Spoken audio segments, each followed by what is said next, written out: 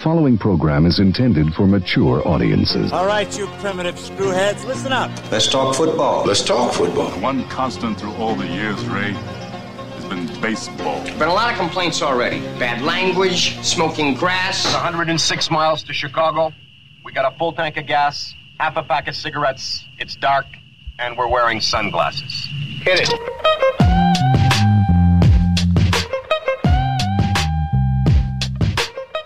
Well, now the basketball season's over for us. I nearly leveled Jack Hogue on the way coming over here right at the end of your street. He was walking his two dogs. Oh, really? Crossing Wuthering Hills.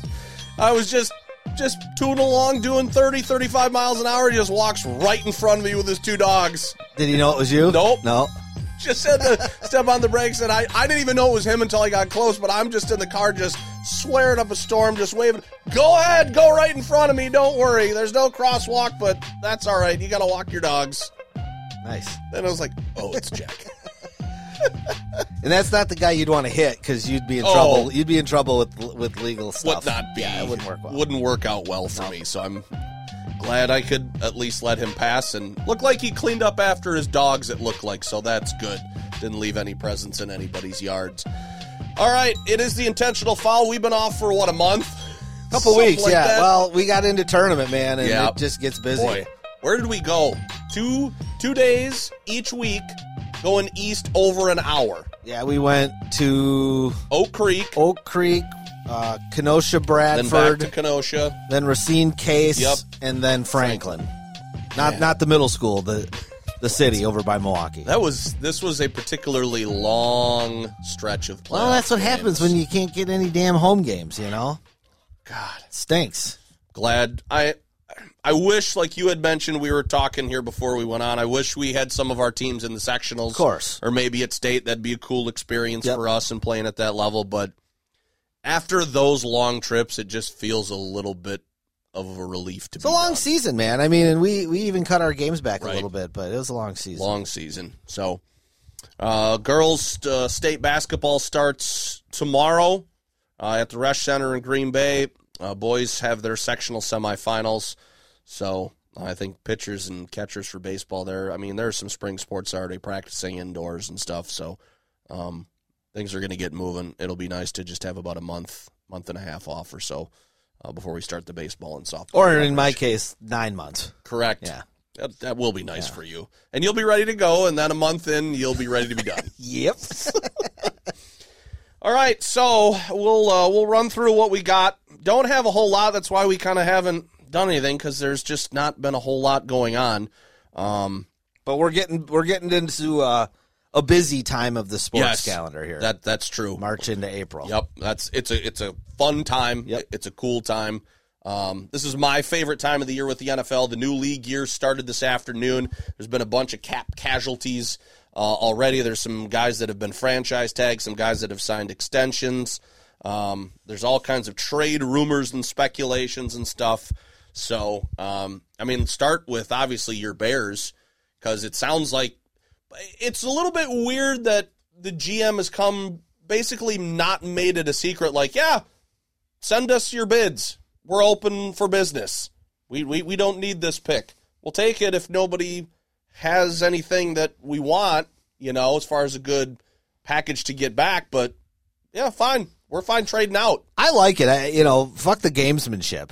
This whole, we're going to wait till the very last minute and we're going to pretend like we might take a quarterback. Like, nah, man, just let's cut through all the bullshit. Because everything that I've read about the Bears front office and specifically Ryan Poles, their GM, is like he kind of wants to know where they're going to pick when free agency begins. Like he wants to know what holes I'm going to need to plug that I'm not going to try to plug in the draft. So I like the strategy. This team is not close to being a contender next year. They could have one of those fluky years and make the playoffs because it's the NFL. So they could get an easy schedule, have a couple breaks, go 11-6, and get a wild card. Doesn't mean they're a contender, right? They're still a couple of years away from that. So, I haven't looked at nearly as much mock draft stuff as you have, but the most common rumor I'm seeing is Bears trading down to 4 with Indy. in some way, shape, or form. I think McShay, they said the other day on TV, his latest mock, he had the Bears trading with Indy at 4, and then I believe at 7. I can't remember who that would be. Maybe the Raiders. Yeah, it was the Raiders. He had the Raiders trading up to take that kid from Florida at 4. Richardson, yeah. So, that's a possibility that the Bears might be able to make multiple trades and really restock the cupboard with some draft picks that they lost over recent years. And honestly, if that happened, I'd be fine with it. I don't, I don't follow college football that closely. Obviously, we're not scouts. But there's nobody sitting there that I'm like dying for them to get. Gotta have that guy. Yeah. So I just hope for your sake there's not a whole lot, because we've seen this in the past, and there's,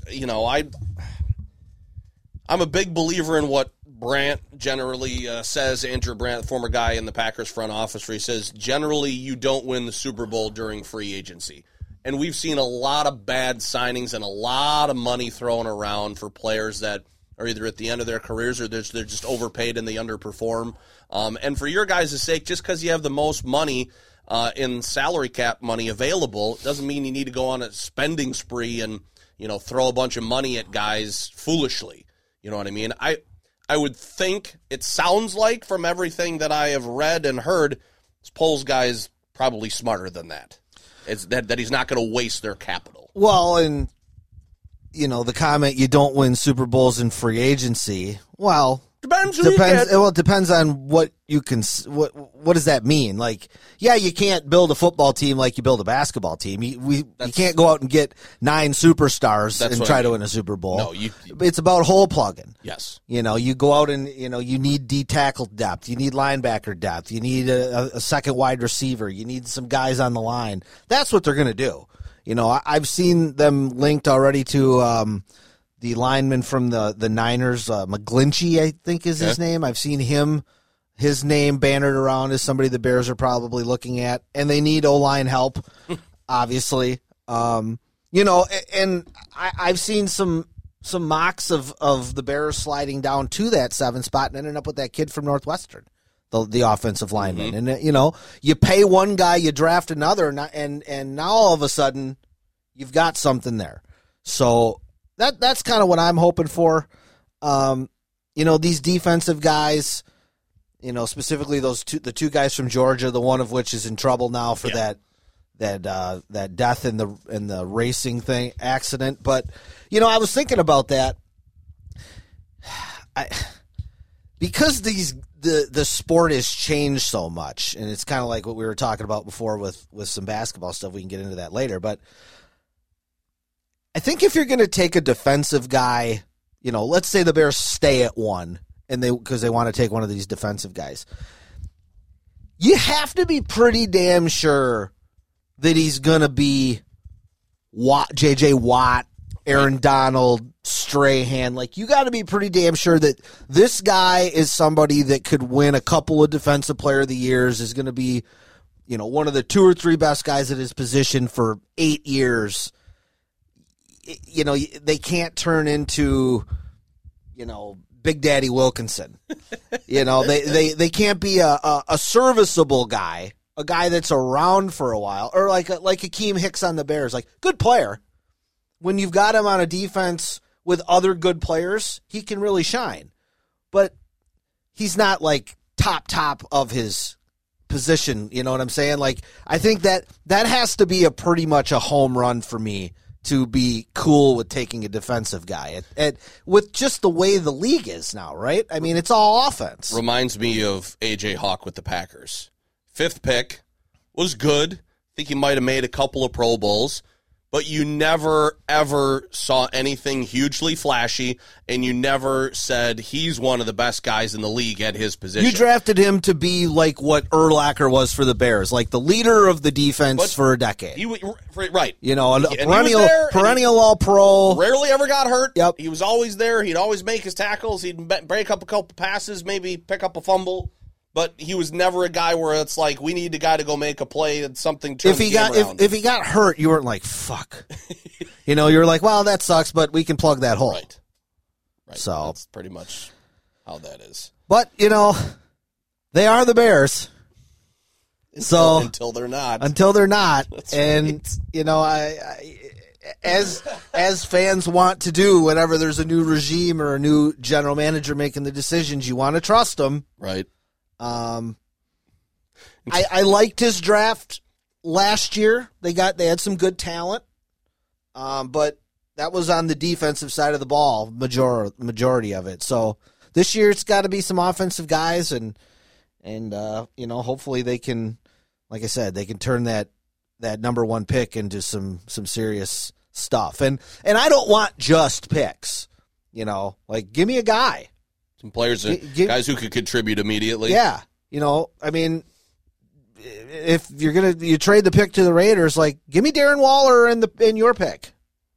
Give me something that I can throw in there right now that's going to help my quarterback. Right. Yep. So I totally agree. That's to me that would be the same if and I don't know who Michael would know better than I would because he's examined this whole thing with the Packers and the Jets with the whole Rodgers thing if it winds up coming to fruition because that broke on Wednesday morning. And I'm a little bit surprised that it went through the channels and it wasn't reported earlier that the Jets asked the Packers to talk to Rodgers because you have to have permission. Right. And up until that point, we didn't know that until Jets brass are flying out to talk to him in California. Well, that means they already asked and they already got a yes, which means that Goody is very, very comfortable saying, yeah, we're fine. We don't really need you anymore. We want to go in a different direction, which, he is the tone this offseason has been drastically different than it has been for the last 12 to 24 months, where it's, do you want Aaron Rodgers leading this team? Yes, we want him. He's a valuable piece. Do you want him as the future of your team? Yes, he's valuable in Green Bay. Do you want him back next year? Well, all options are on the table. What? Where did this come from? It was a stark contrast to his previous answers, and now kind of we're seeing why. And it's like I said this morning, it's just taking the temperature. You just get the feeling that this blue-collar Packer fan base, your hunters and your campers and people of that nature, they might be done with this little diva stuff. It might be too above them. You know what I mean? It just seems like it's now a little alienating. Where before it was all good because we didn't have any of this. I'm going to go out and I'm going to kick ass and I'm going to win MVPs and we're going to go to the NFC Championship but no further. And you didn't have any of this stuff. Now it's kind of gone the other way and this stuff is more starting to creep in. And I think that's alienating some people that are Packer fans. Just my opinion. It doesn't matter to me if you want to live your life that way. That's fine. It matters to me that you don't do on the field what you did this year. And that's kind of stink. So I read somebody in a tweet that it said today if they go through with it, the Jets might not even have to give up their first-round pick. That seems a little odd to me. I didn't explore anything further what they would have. The Jets have cap problems. It seems out there that New York would want the Packers to pay most of this guaranteed money of his contract, which would then lead me to believe that Goody would say, well, what are you going to give us? Whether it's draft capital, whether it's players, we're going to need something in return if we're going to screw ourselves in the salary cap for the next year. Right. Which I saw somebody else say, maybe they do that and they eat it. And they get the Jets pick and they're not able to really sign anybody of note. But they get some really good young players. They deal with what we got as this kind of a transition year, and then in 2024, they got all that money off the books. They're going to have a load of salary cap space, and then we go. Does it have to be this year's pick? Because I think you're only getting one first rounder for Rodgers. I think. Okay. Do you want it to be this year? Because I think they have the 13th pick. Yep. So it's like 2 or 3 ahead of the Packers. Mm-hmm. So you'd have those 2 picks. Maybe you package up them to go get something else, or you get 2 young players. Or are you looking at this going, we think Rodgers might only play 1 year. Mm-hmm. We don't even know that this team's going to be any good. They're in a pretty tough division. That's what they you might have not to even do. make the playoffs. Let's just take next year's unknown pick. The best it's going to be is like 18, because they're not going 13-4 winning the division. You wouldn't think. You wouldn't think. You wouldn't think. You know. I mean, the Patriots are the Patriots. The Dolphins are the Dolphins. And the Bills are good. The Bills are good. And I would expect Tua to be back next year. See, but that would lead me to say, well, I kind of want this one now, just in case of all of those things. And it's such a quarterback heavy draft now, and those guys will probably already be gone. Maybe you get an opportunity, as Gutekunst likes to do, to move one of those and even increase your draft stock even more. Add some additional picks, like you said with the Bears. Yeah. We'll trade, and then we'll trade again. Maybe Green Bay uses one of those two to say, well, we're gonna load up on some other picks. Who wants this one? So to me, 13's pretty good, unless you're really convinced that you're going to get a top 10 out of it, and say, well, we'll wait until next year and just see what you got and take that one. To me, you kind of strike while you can, and that's right now. Just my opinion. So. A lot of people are thinking this is a done deal. It certainly doesn't seem like it. Well, even before this came out, most of this, I guess, we're not really in the spring, this late winter into the spring here, I've kind of felt like the Packers were done with Rodgers. Going back to all the things you said, Gutekunst's comments and kind of his attitude, it just seems like they are ready for Love to start. They think they can win games with him. I don't know that they think they can make the Super Bowl next year with him, but I think they can win games with him and down the road maybe get to a Super Bowl with him. So I do think Rodgers has played his last game in Green Bay. Whether he's on the Jets or he's home watching Jeopardy, I don't know. But I think he's played his last game in Green Bay. I really do. He is in a position of power, because I'm kind of looking at this, and he says, well, I don't want to go to the Jets. And the Packers say, well, we're kind of going to go with Jordan Love, so who do you want to go to? And we'll talk about it. No, I kind of want to stay here. Yeah, we don't really want you to stay here. Well, I'm not retiring. So you're either going to pay me after you cut me, or then all that dead cap money will still affect you, or like... So Yeah, but I don't think anybody, even including him, would want to come back and have to deal with that circus. You wouldn't think so. I don't think so. Because Rodgers likes to be the center of attention, but he doesn't like to be the center of attention when he's being criticized. And I think he would spend the entire year under a microscope, constantly being picked apart, criticized for every fucking time he picks his nose or he doesn't smile or he laughs. I don't think anybody wants to deal with that, as much of an egomaniac as he is. I think he would just be like, you know what? I get to play in New York. Okay. Or they find a way to ship him out. What? Okay, I get to play in Vegas? Okay. Right.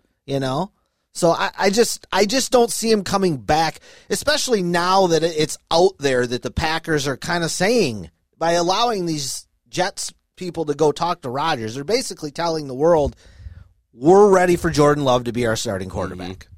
Come hell or high water, that's the plan.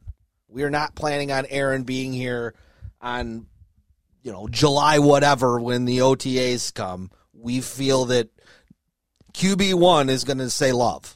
Which then means if you make that move, and I read this today, you're going to have to get somebody or draft somebody because you're going to need a backup, which that also could come into play in some of their resources and what they want to do. You never know, though. Somebody could be floating out there after this round of cuts. And another veteran would be nice rather than going to draft somebody. Sure. And having a first-time starter and then having a rookie backup.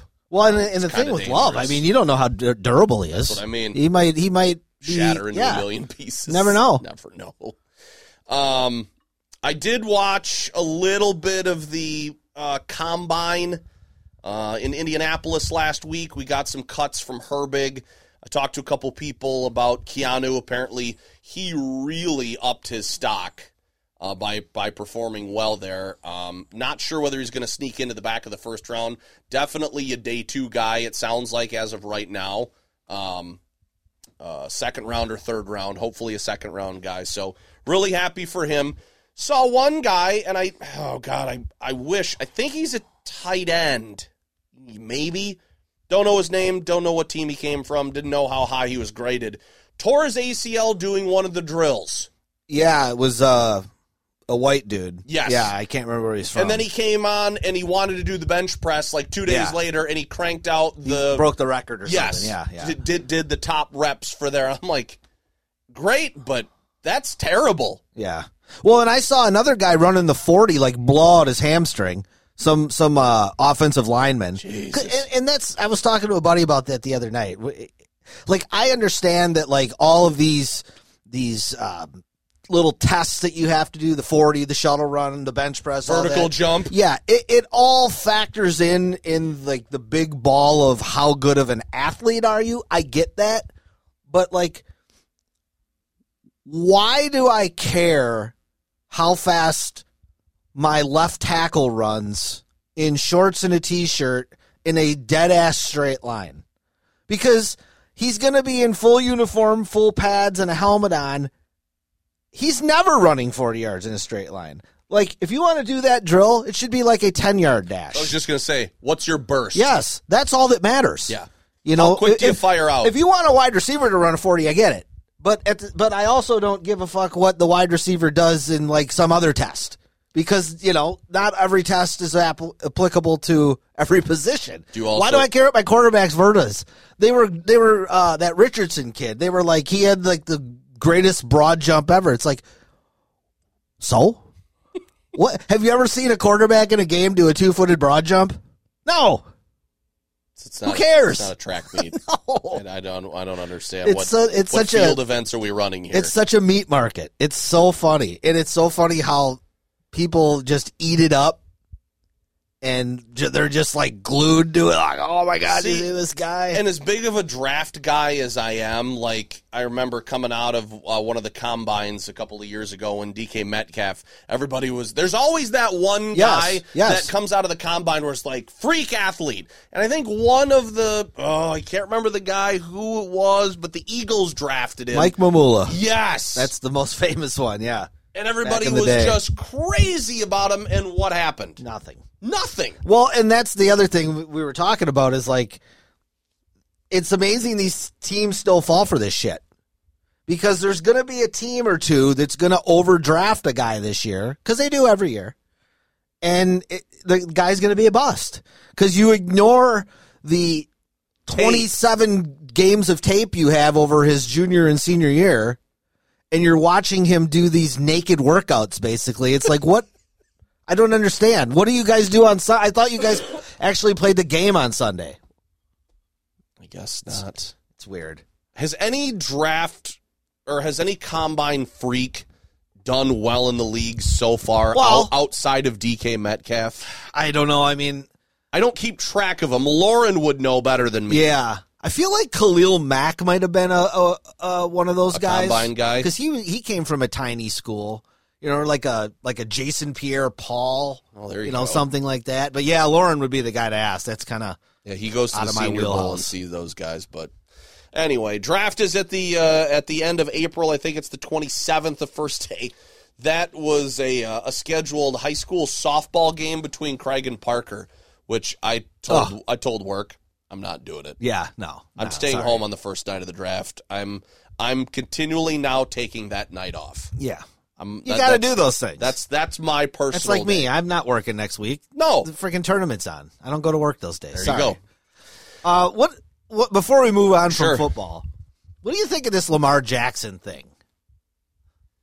I mean, so they give him, what is it? The non-exclusive franchise tag. Okay, which basically is like.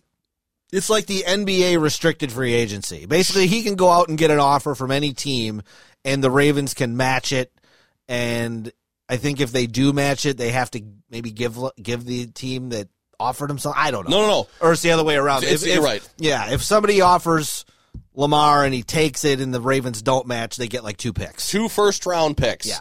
Which I saw on Twitter, somebody, I got to keep better track of this stuff.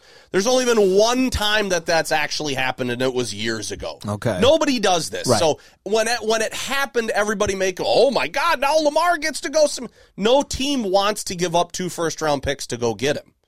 He doesn't have an agent.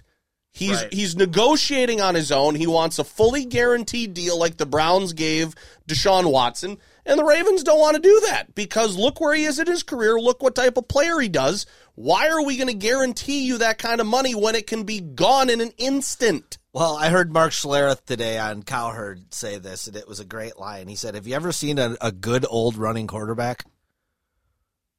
They don't exist. Nope. You know?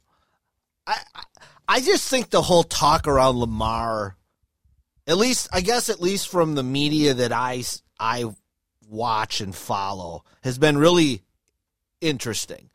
It seems like everybody's mad at the Ravens for not paying him. And, Daniel Jones gets this 3-year, $100 million extension. Or, no, it was 4-year, 160. Yep. Geno got like 3-year, 110. Yep.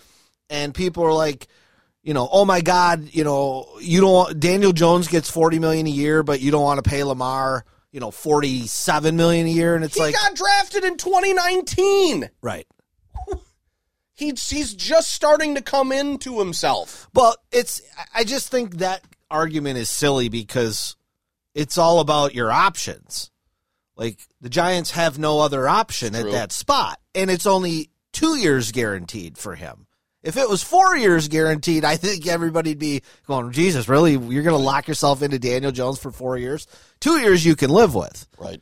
But I don't know. It's just the narrative around this has been very interesting. It seems like the Ravens are taking a lot of shit from people in the media. And part of that, I think, is because so many ex-players now are in the media and they're constantly crying about what they think somebody needs to get paid. Teams rarely win these type of PR battles, whether it's a good or bad move. I know it just seems a little extra, and I don't know. For a while there, I thought it was like, it's the old. He's a black quarterback. These white owners don't want to pay a black quarterback, but it's like, hey, Seattle just gave Geno $30 million off of one good year, right? And he's like 30. He's not a kid, so I don't necessarily buy that. Yep.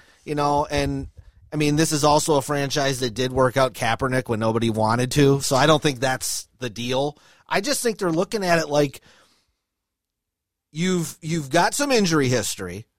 The way you play is a dangerous way to play. It's like it's Derrick Rose, Allen Iverson, Dwayne Wade going to the basket like with reckless abandon and getting knocked down all the time. It's Steve Young's concussions. It's Randall Cunningham blowing out his knee. Like, these guys playing that way don't last, and they're not going to be bent over by you because the idiots in Cleveland decided to do what they did and give Watson all that guaranteed money. Well, and to me, I'm also looking at it where it's how many playoff games have you won me and how far have we gone? Right.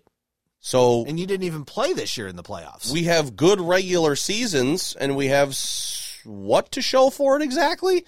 We get into the playoffs, and we lose. Well, he had the one amazing year when he won the MVP. And since then, his passing numbers have dipped a little bit. And, if you're a Lamar guy, you could say, well, look at his weapons. He doesn't really have anybody to throw to. It's all fair. But at the end of the day, do you want to pay a guy $50 million guaranteed dollars to maybe play 12 games? Right? Not really. I mean, are you certain that he can play until February? I'm not. No. So I don't think that's. I don't think it's. I mean, whatever. It's not fair, but that's the way we are. Yeah, and I don't have anything against Lamar. No, it's not like I'm like, I hope he fucking has to play for the minimum. I don't care. But I'm just like, I get what the Ravens are saying here. It's like, dude, we can't do this. Right. We want you. We're willing to work with you, but we can't give you everything you want. Otherwise, it's not a negotiation. Right. So, all right. Good with the NFL? Yeah. All right. To the NBA, we haven't talked Bucks in a while. They had a 16-game winning streak, and then they lost one, which you called, yep. by the way, when we were coming back from one of our games. And now they've won a couple more since then, and they have the best. Is it the best record in the league or just in the East? Is there somebody in the West that's better? No, they do have the best by percentage points. Yes. Okay. Yes. All right. 47-18. Yeah, I mean, first in the East, they've run down Boston, which is pretty incredible considering how awesome Boston has been this year. So they're 2.5 ahead of the Celtics, 4 games ahead of Philly. Those are your top 3 in the East. But yeah, won 18 of 19 games, 16 in a row until Saturday night against Philly. And really, I mean, Philly's a good team. Obviously, they have Embiid and Harden. Those guys are studs. I didn't think the Bucks played that. I didn't think they were clicking on all cylinders. I didn't think Giannis had a great game. I know his stats look good. I didn't think he played that well. I think he had 7 turnovers. We kind of got a throwback vintage Harden game. He was hitting his step-back threes. He was going in the lane. He was flopping. He was getting the calls. He was getting to the free throw line. And when you play Philadelphia, sometimes that happens. And when that happens, it's hard to beat him. So I don't, they were kind of due to lose. I know, the people that are pushing Philadelphia kind of are trying to make that a bigger deal than I think it was. Good for them for winning, but I don't think that's anything negative looking at the Bucks. Beat Miami 128-99, the Suns 104-101, the Nets 118-104, Orlando 139-117, the Wizards 117-111, and Orlando 134-123 last night. So those are their wins since the All-Star break, and then the 1 3-point loss to Philly as we touched on. So this week they got the Nets at home Thursday, and then they go out west for a pretty tough road trip at Golden State Saturday night, at Sacramento Monday, and at Phoenix Tuesday. So, that's a little bit of a gauntlet there. If they could get 2 out of 3 there, I'd be pretty damn happy with that. Mm-hmm. They signed Goran Dragic off of the waiver wire. He was released by the Bulls. Hasn't played yet. They tried to get him last year, and he went to the Nets. Yep.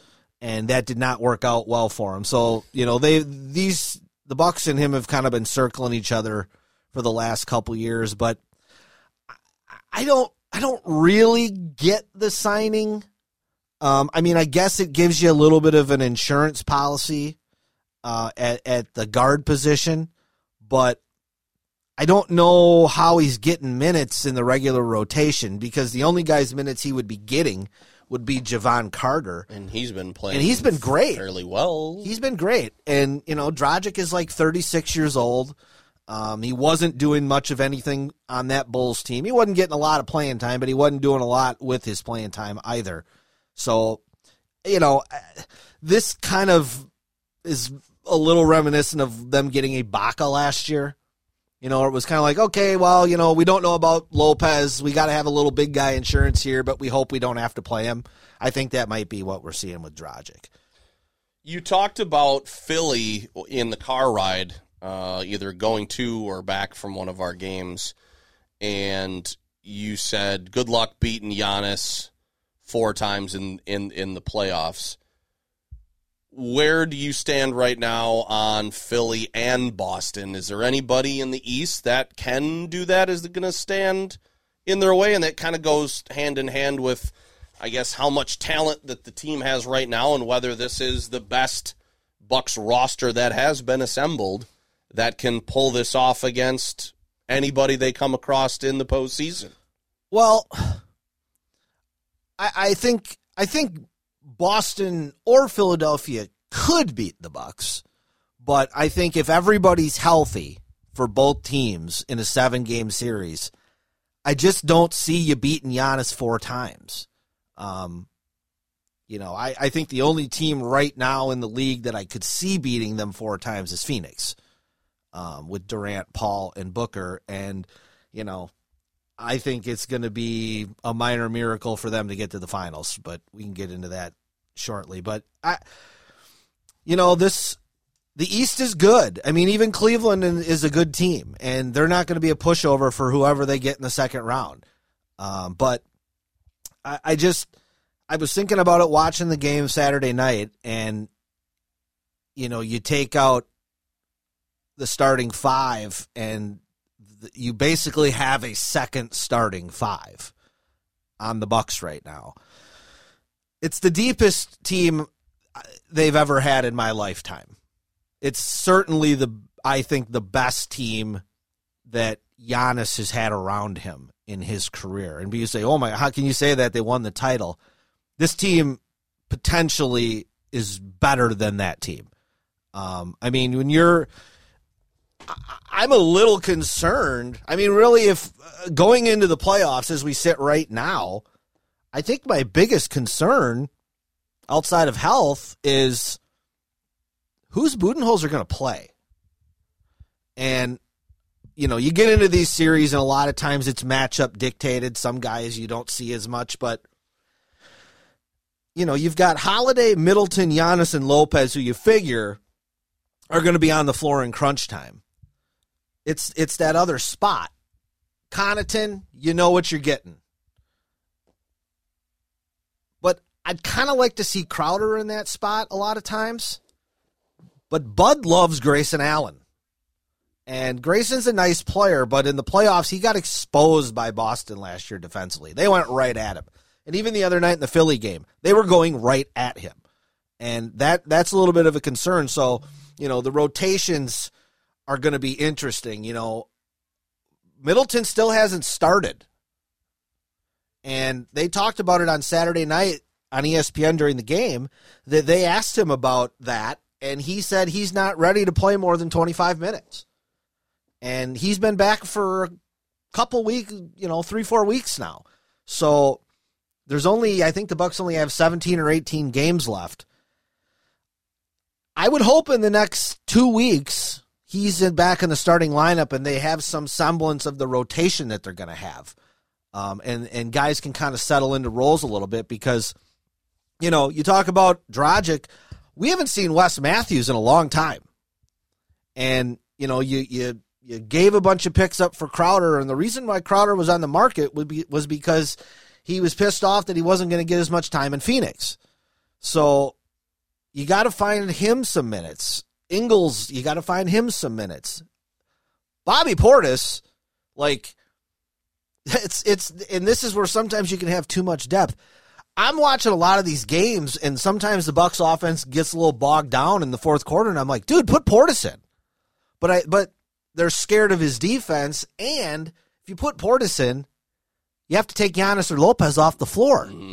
And Lopez has been so amazing this year. You can't really take him off the floor. So just something to keep your eye on when we head into the playoffs. Philadelphia did a nice job when they had kind of a funky, smaller lineup in. That gave the Bucks some problems the other night. When Boston has beat the Bucks, they've had some small lineups, and they have a potential this year where they can go Brown, Tatum, Brogdon, Derek White, and maybe Robert Williams. That's 4 guards and a big. So, the Bucks have the ability to mix and match, but Bud is stubborn. And we saw that 2 years ago in their championship run when they were playing Brooklyn, and they were getting their ass beat in those first couple games, and he didn't want to adjust.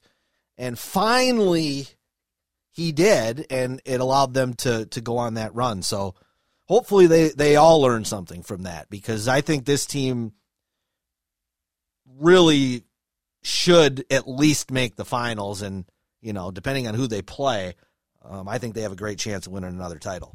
Okay. As far as around the NBA, saw on my way, I don't know what I was doing, or maybe I was just putzing around at home, but I saw that John Morant isn't going to be penalized or anything for his his live clip for he's flashing suspended. his gun. He's just not getting arrested. Correct. Yeah. Yeah. No, there's no legal ramifications. It sounds, but he's away from the team for an uncertain amount of time. Well, he's not out of the woods yet as far as the league goes. And if you haven't paid attention, he basically he did an Instagram live in a strip club and he was flashing a gun. And this is a couple weeks after there was an incident against when they played Indiana, that there was some Indiana staff members that got into a verbal altercation with somebody in Ja's group. And then as all those people got into a car, there was a red laser dot going around. And they don't know, was it a laser pointer? Was it a gun? Nobody knows. But it's in the league's mind. You're hanging out with some people that you probably shouldn't be, Ja. So if you have a weapon 50 on games. team premises, and that includes a plane, 50 games. So he's not out of the woods yet. And it's a shame because he's one of the most exciting guys in the league. That team has been really good the last 2 years, and I don't know if they're a championship contender, but they're a problem. You don't want to see them. And there ain't any American guys at the top of the league right now. It's all foreign guys: Embiid, Giannis, Jokic, and Luka. So Tatum and Ja and some of these younger guys are kind of the next generation of American players, and this is not a good look for him. I mean, you don't want to fall into that Allen Iverson range where, you're costing yourself money and opportunity because you just can't get it together off the court. And he comes from, by all accounts, a good family background.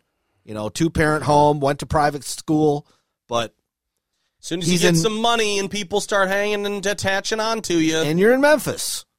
Memphis is a little different culture down there, and there's a history of a lot of violence and gun violence, and he's 23. I mean, he's a kid. You get sucked into shit when you're young that you shouldn't, and I hope nobody condemns him forever, but you got to make some changes. What's happening with the MVP controversy? So apparently the other day, I don't know if he tweeted it or he said it, but Kendrick Perkins made some comment about how there's more white voters than black voters. I'm paraphrasing this, by the way. This isn't a quote. There's more white voters than black voters, and that's why a guy like Jokic can win possibly his third MVP, and that's why he said something about, like, the only time an MVP is not one of, like, the 2 or 3 leading scorers in the league is when he's white, and he pointed to, like, I think Dirk and Nash. And J.J. Redick the other day on First Take lit him up, called him out, and Perkins was not ready for it and was not happy. No, he was not. And it got a little ugly. I watched that clip. Yeah, and J.J. Redick, he called out Perkins, and he kind of called out ESPN too for pushing this shit, this racial narrative in all the sports all the time, and it's like, I don't love that Jokic is going to be a 3-time MVP along the likes of Bird and Wilt and Russell. I don't love it, but it has nothing to do with his skin color. The guy's averaging a fucking triple-double, and he's got the best record in the West. I mean, it's not like he's averaging 15 and 8. Guy's going to average a triple-double as a center.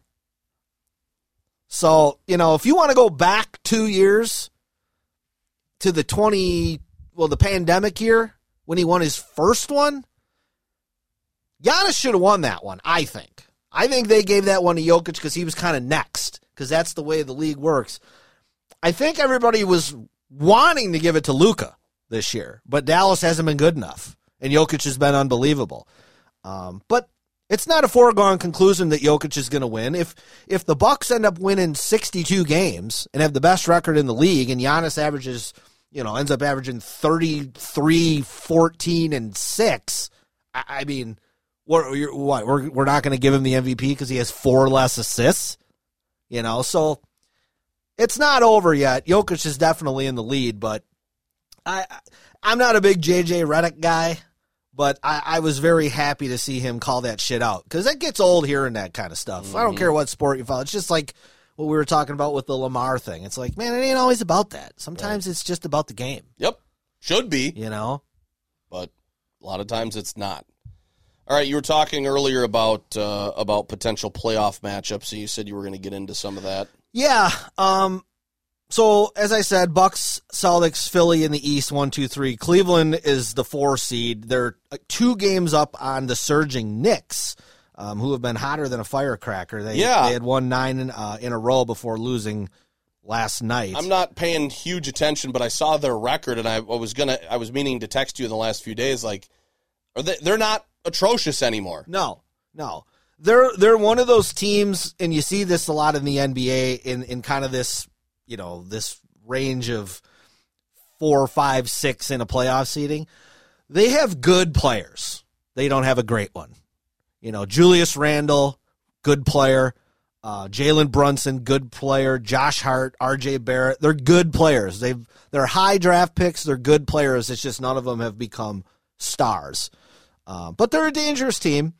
Brooklyn's still hanging on to the 6th spot. They're 2.5 up on Miami. I would be surprised if Miami doesn't catch them because obviously the top 6 are locked in. 7 through 10 is the play-in. So Atlanta, Toronto, and Washington are all 32, 33, 32, 34 for records. They're the play-in teams right now with the Bulls 2 games out, still chasing. Out west, Denver 46-19, best record. The 2nd seed in the West right now is your Sacramento Kings at 38-26. Oh my God, I love it. It's awesome. They haven't made the playoffs since I think 2005. Haven't won a playoff series since 2004. That's a long drought, man. 20 years almost. That's a long, especially in a league where half the league makes the playoffs. Mm-hmm. So good for them. Memphis is right behind them in the 3 spot. Phoenix 2 games behind them in the 4 spot. But I think they're going to climb. It's going to be interesting. They are 2.5 behind Sacramento for the lead in their division. So if you win your division, you're guaranteed some home court. So we'll see if they can catch them. Dallas in the 5 seed, tied with Golden State at 34-32. Minnesota, the Clippers, the Lakers, and the Pelicans kind of jumbled up in that play-in round. I mean, the Lakers and the Clippers potentially in a playoff round game, and you've got LeBron, Anthony Davis, Kawhi Leonard, Paul George, and Russell Westbrook. I mean, that's a big game for the NBA. Neither one of them teams I don't think are that good. Right. That's a lot of star power for a play-in game. Zion sounds like he's probably going to be done for the year again. So I wouldn't be surprised to see the Pelicans fall out, and then you've got either OKC or Portland kind of right on their heels. So that's kind of where you're sitting for standings. I think it's important for the Bucks to get the 1. I think we've talked about that before. I don't want to see them have to play in Boston in Game 7 of the Eastern Conference Finals. I just think there's too many bad things that can happen there, like that idiot Grant Williams last year throwing in 9 threes in the corner. So yeah, like I said, less than about 20 games left, and we're out of the regular season. One last thing I wanted to touch on. Sure. So I thought about this last night watching the Bucks because Giannis and Drew didn't play. Yep. Scheduled load management, which is okay. Non-COVID illness, non-COVID illness for Giannis and sore neck for Drew. Yes. But I never like when they do that on the road. And the Bucks were in Orlando. You've gone over this. So I was thinking, watching this last night, I think if you're going to do that as an organization, that said players should have to do like, and I don't know how you'd schedule it, but you can figure it out, like a 30-minute autograph session with all kids 12 and under. Photo ops. You and I don't need to be in that line. Right. Little kids, you want to go up, maybe even an autograph. Maybe it's just a fucking selfie. you got to do something, man. And last night, Giannis was sitting on the end of the bench, and he was signing some stuff for people, which is great. But, he's a rare bird that way. Most guys don't do that. But, if the Lakers come to Portland and you're there to see LeBron and he don't want to play that night, fine. But you got to give me something for the effort. I paid money to be here. You got to give me something. So that's my solution. I like it. The union would hate it. But, no, they'd never go for that. But no. I would agree. That's kind of the thing that would help, not limit it necessarily, but limit the damage that it would cause in the ripples and all that kind of stuff. At least you got a little goodwill with the people when they're walking out of there. God, imagine not finding that out until you get to the arena. Well, there was the story earlier in the year. Some kid came from Spain to watch the Miami Heat play because Jimmy Butler was his favorite player and he didn't play. But Butler made good on it. He did a bunch of stuff for the kid, which is great. But still wants to see him play. Still wants to see him play. Yeah. Wow. All right, that's enough NBA. We got college hoops going on. Badgers are in the second half as of right now. And it ain't looking good. They just took a timeout. They've cut it to 17. Okay. With 11:40 left in the game, and they only have 33 points. I can't wait to get on Twitter tonight. It's gonna be bad. And this, we were talking about, this would be a fitting end. Yeah, it really would for this team to lose to a lower seeded, bad Ohio State team. When you need at least probably 2, maybe 3 victories to sit better with the NCAA tournament selection committee. I don't know, and I've never understood, and I guess I've never looked at it, how the NIT selection goes after that. Do they take most of the teams that aren't on the bubble? What's the process for that? Do they even have the chops to make the NIT after this? Can they say no? Isn't there another tournament after the NIT that they could be maybe There's a CBI. Yes. Yeah. So it's not necessarily the fact that they're going to be done playing basketball, but if they lose this, they're not making the NCAA tournament. No, they're not. The NIT, I believe they send out invitations. You can turn it down. Most teams don't because it gives their coaches an opportunity to get in more practice time with these guys, which is what they all want. So, but it is what it is. I'm still happy it's conference tournament week. It's fun great. As hell. Like you were saying, there's just games on all the time. 7 different channels, one after the other from 6 o'clock till, now it's from noon to midnight. It is. And I don't care how fun. big a conference I'm watching. It doesn't matter. No. Summit League, Patriot League, Big Sky. I don't care. All these teams are in do or die situations. And again, I told you before we started recording, I would make an argument, and I might not win it, but I would make an argument that this is almost more fun than the NCAA tournament. Well, if you get into the smaller schools, it certainly is. Because, there's not many, at the end of the day, take your Badger fandom out of it. If you're just a general college basketball fan, who cares that the Badgers don't make it? No.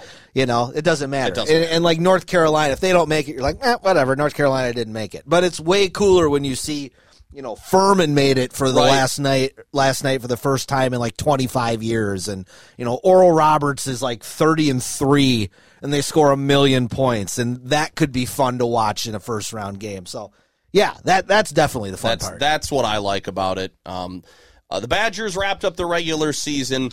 They did beat Minnesota, which was barely not good, but that's the way they've been playing. I don't know how they swept Iowa this year. They just got their number.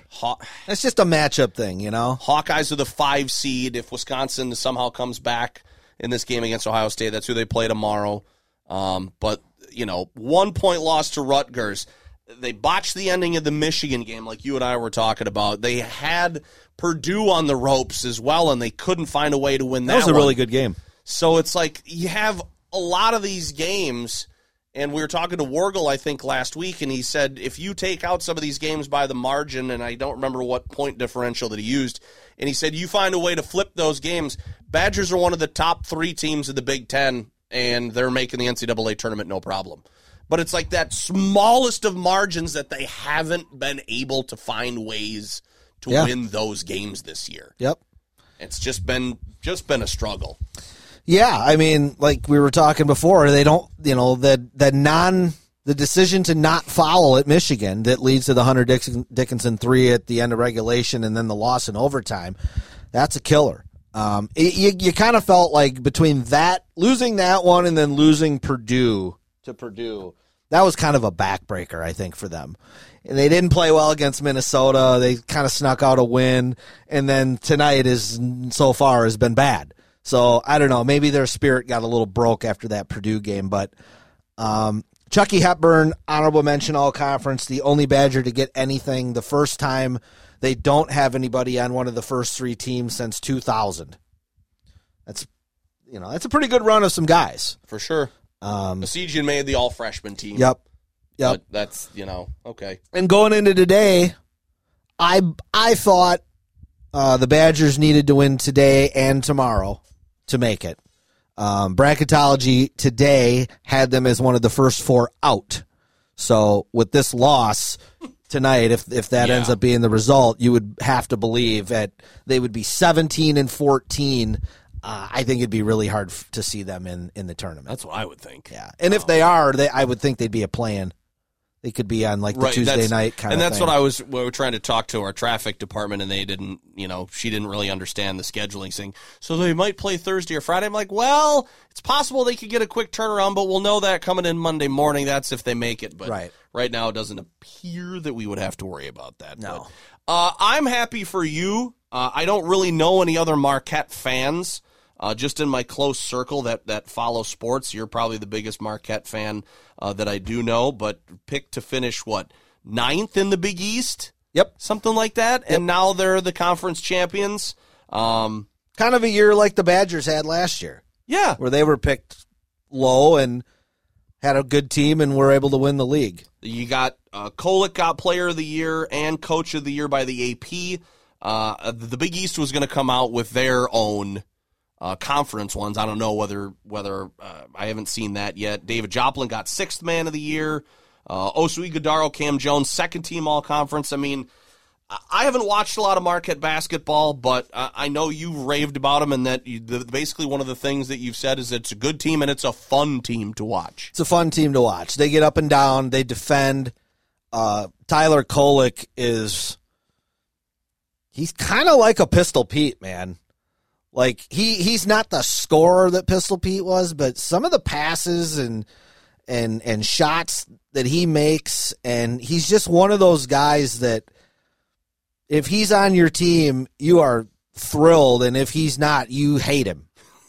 He's got a little of that Travis. I said earlier in the year, he kind of reminded me a little of Travis Diener in that way. Like, when that guy's on your squad, you know he's going to give you everything he's got, and when you're playing against him, you think he's the biggest prick in the world. So, but Big East champs outright, which is cool, no tie. 25-6, 17-3 in the league. That's impressive. When yes.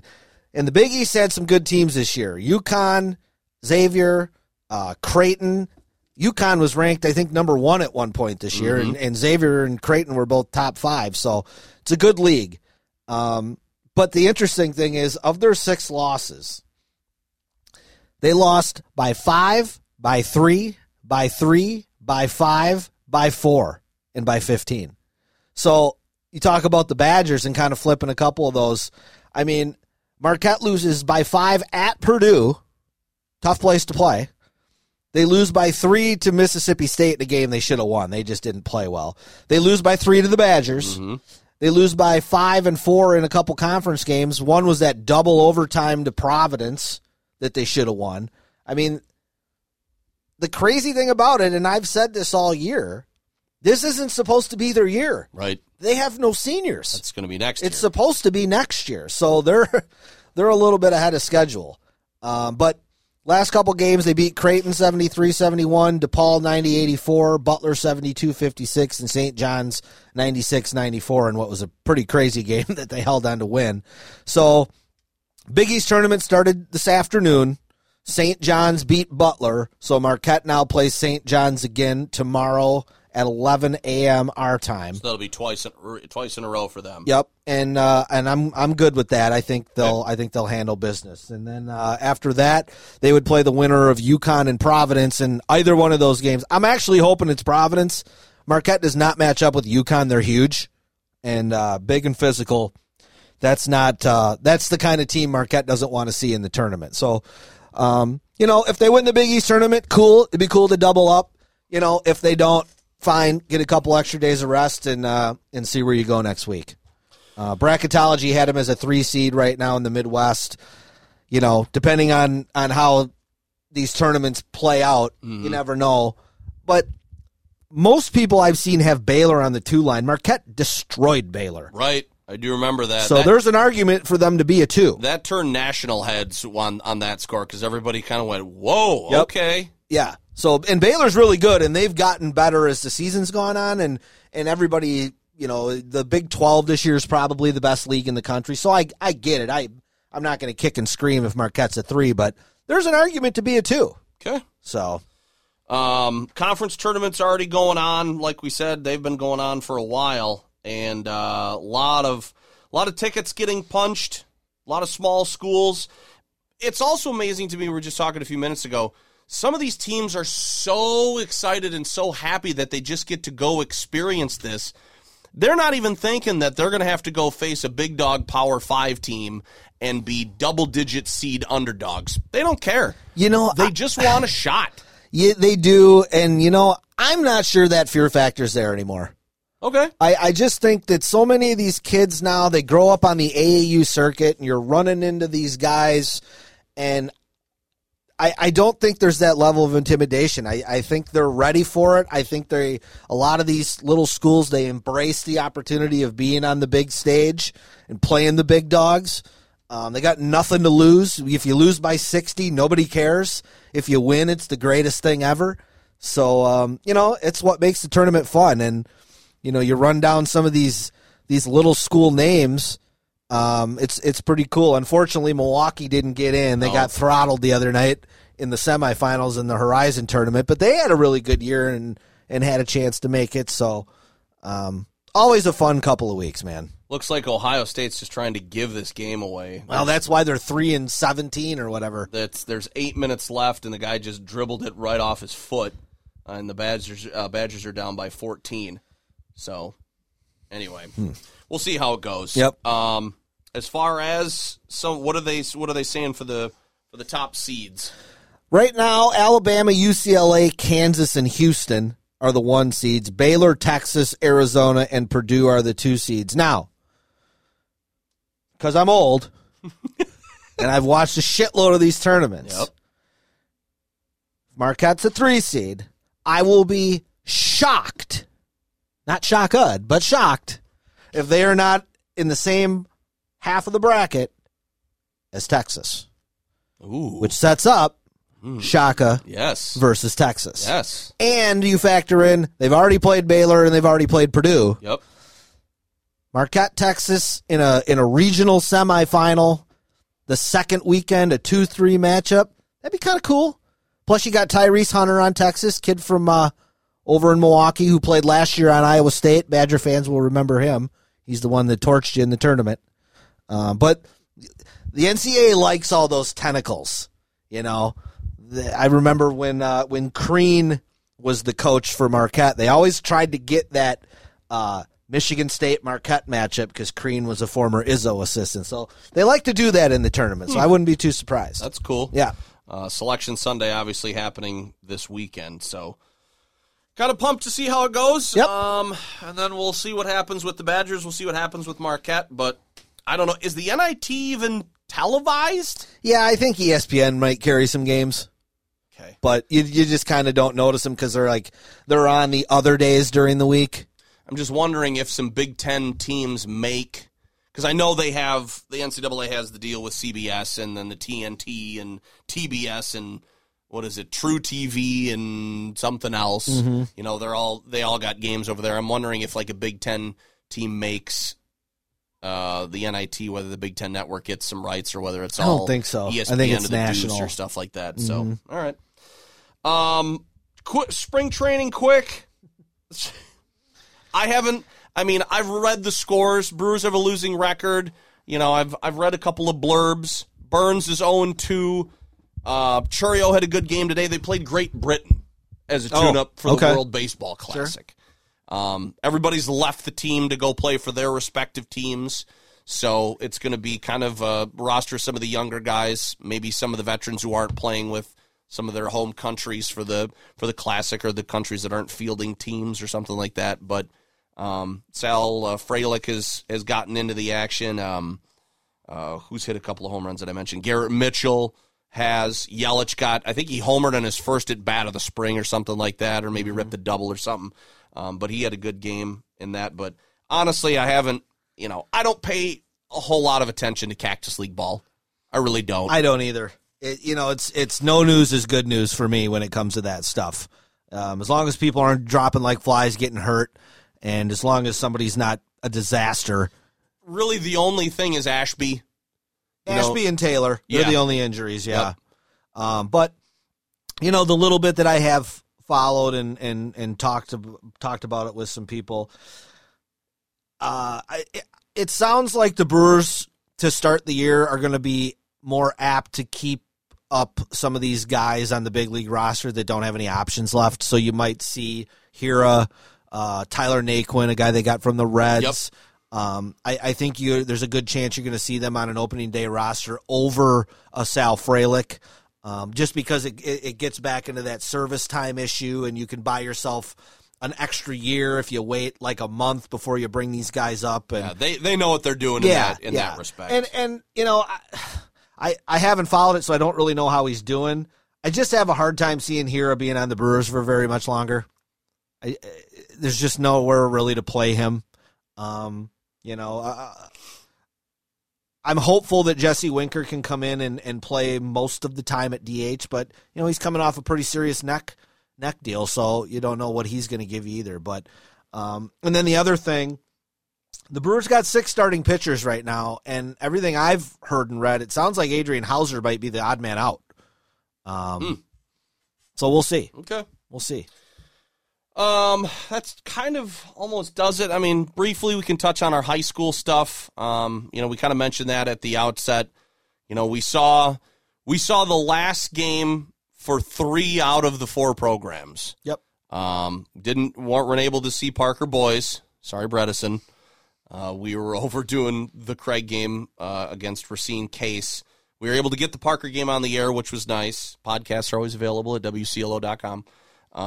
It's always tough to see the teams go out, especially with the girls, because there's a lot of emotions involved, more so than the boys. Boys usually wait till the locker room. Yeah, no. As soon as the girls are leaving the floor, it's tough.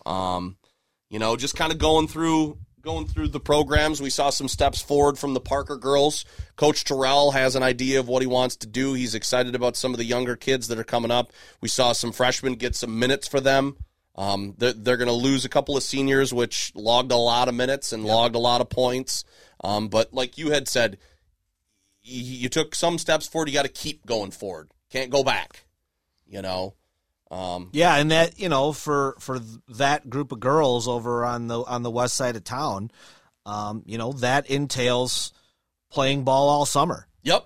You can't put the ball down now that the season's over and pick it up next year when school starts and expect to finish in the middle of the pack of the Big 8 as opposed to the bottom. You got to work, and that's something that has been missing from that program the last few years. We haven't seen those kids that have put in the work year after year, and we've seen the improvement at the game level. So Craig girls had 2,000-point scores this year that reached that plateau. That's phenomenal, and we get to see one of them another year next year in Maya Nicholson. They're going to lose a couple of seniors. They've had some juniors that are going to move up and elevate, and it's going to be their team. Led by Maya. They got a couple of others in Campbell and Vidioli, and they're going to need to find some more scoring. Both you and I kind of like the look of that Aviana Hughes girl who came up late. So she's going to ask to be doing a little bit more. But that was a tough out going over to Bradford and getting blown out over there. But they had a couple of really good players, too. They did. They had a really good big that really was a problem for Craig. Just I mean, dominant. Craig struggled with size all year long. They have really the past couple years. And it just kind of snowballed. And that's the thing about tournaments. Sometimes it can happen. You got two teams that you think are pretty even. One of them jumps out on the other one, and the one who's losing kind of panics. And you start getting out of your game plan, play a little too much one-on-one, take some bad shots, turn the ball over, and that's kind of what happened in that game. And, it went from about a 7 or 8 point halftime lead to all of a sudden it was 30. Right. And it was pretty quick. So that was a tough way to see their season end. 120 games in what I would say was a pretty average Big 8. Nobody from the Big 8 even got out of the regionals, including Verona, who was ranked in the top 10 all year, but they couldn't even get out of their regional. So, 20-5, I think they ended up. Nice record. So. And in 20 years, nobody will remember how good the league was. So that stuff, that's just kind of fodder for what we're doing now. But both girls teams had good, solid seasons, I thought. Parker boys, you had talked to Bredesen a little bit about the next year. They won a handful of games. They have a leading scorer of the program. They had a really good guard in Trey, who, as far as we know, hasn't really gotten any sniffs. Collegiately, he'd be able to help somebody at some level. Douglas had taken steps forward from last year, scored a little bit more points, was more comfortable with the basketball, I've thought, but it just a rebounding monster. Yeah, I didn't realize until Matt put it up on Twitter the other day. He led the league in rebounding as a sophomore last year, and then he led it again this year. J.J. Douglas, if you've heard the name, he's the star wide receiver for the Parker football team, getting looked at for that. Still a very raw basketball player, but what an athlete, and what a specimen. We saw him pull down 32 rebounds in a game this year. Now, granted, it's a little different than years past. There's not as many people in the paint, more long shots, yada, yada, yada, but he still got 32 rebounds. So, and Trey Miller, like you said, program all-time leading scorer at Parker. Nice player, first team all-conference. I think JJ was second team. Mm-hmm. So, unfortunate for them, JJ rolled his ankle about 5 minutes into the tournament game, and otherwise they probably would have won by all sounds of it. And who knows, they could still be playing this weekend. Right. But, they had a nice year. We'll see what happens next year. I think losing Trey is going to be a huge loss for them. He, 60% or more to maybe even 70% of the offense went through him. So that's going to be big and tough to replace. And we saw Craig go out. They absolutely beat the daylights out of that Racine Case team on the road. Everybody was knocking down really threes. Surprising, but then once we saw them, it wasn't as surprising. Right. But, they had an absolutely phenomenal shooting night. We went back to Franklin the next night. They kept the Sabres at bay, and you and I were both like, is this Franklin team any good? And then they started clicking with about 6 or 7 minutes to go. And this guy started knocking down shots. That guy started knocking down shots. They started stealing. Really good effort on the defensive end by Franklin. And Craig couldn't create its own shots. Nobody could get open, and they couldn't score. They couldn't hold them down long enough. And that was a tough way to go out. But, a game that they probably could have won too. Yeah, I thought they like you said, they played probably their best game of the year in the first game against Racine Case, who was definitely overseeded. Yep. And I think Craig was a little underseeded as well. And the Franklin game was a good game. It was a physical game. I talked to some people afterward that were kind of complaining about the physicality and the lack of calls. But as I explained to those people, this is how it works when you go east in the tournament. If you're going over into that Milwaukee, Kenosha, Racine area, you better buckle up, because you're going to get pushed around. You're going to get slapped. It's going to be physical, and the referees are not going to call as much as they call in the Big 8. It's just the way it goes. You kind of got to know that going in. I'm sure it was talked about in the Craig locker room by Coach Suter and Jack. This isn't their first rodeo. But Craig, again, nice season. Finished, 6th in the league? Yep, right in the middle. Right in the middle. And, I look at them a little bit like Marquette. I think next year's their year. They're going to have all but, I think, 3 kids that played back. And they've got a little bit of talent coming up from the sophomore JV team as well. So I think Craig's got a chance next year to compete for the Big 8 championship, which hasn't been done since last century, if you can believe that. Sun Prairie West will be good again. Middleton's always a factor, and La Follette or somebody, Memorial, they'll have some talent. But, I think next year Craig's got a shot to do some good things. And, God, if the sectional next year is as weak as this year's one, maybe they got a chance to get all the way to the Kohl Center. Maybe. One area team is still alive. They play on Thursday afternoon. That game got moved up. Beloit Turner is taking on Madison Edgewood. And did Edgewood right at the beginning of the year? Didn't they blow pounded up? him? They pounded Craig. Pounded Craig. Because I remember watching that game and thinking, oh boy, Craig might not be very good this I remember year. You texted me that you're watching on YouTube. I think they gave up 85 points or something at home. Something like that. Yeah. So Turner's got them. That game's at Craig for the sectional semis, and it's going to be at 5:30 on Thursday. So they moved that up because of the impending snowstorm. Can't get rid of this shit. But like I told somebody at work, hey, man, it's state tournament. It always snows. It's just the way it is. Some things you can't change. Girls state tournament, there's a good story from Albany, just down the road. One of my softball buddies, his daughter plays for Albany. They're the only undefeated girls team left in the state. I think they're in Division 4, Division 5, can't remember. But they're undefeated, and I think they only got they got the 4 seed up there. But they're making the trip up to the Resch Center, so that's kind of cool. That's starting on Thursday, the girls state tournament. And then the boys are happening next week. So and check out the girls D1. Right, I think there's some pretty good teams. You got Grace Krahalski from Kettle Moraine going to West Virginia. You got KK Arnold from Germantown going to UConn. So some good players to watch. Yep, that'll be televised as well. So a lot of basketball here in the next couple of weeks. So always a good time. Good to get back doing this. Yeah. The intentional foul. Next week we can do some bracket stuff. Yeah. Yeah, that should be good. All right, so that is our program for today. Thank you for listening, downloading. Please subscribe, and as always, please tell your friends. So we appreciate you being here.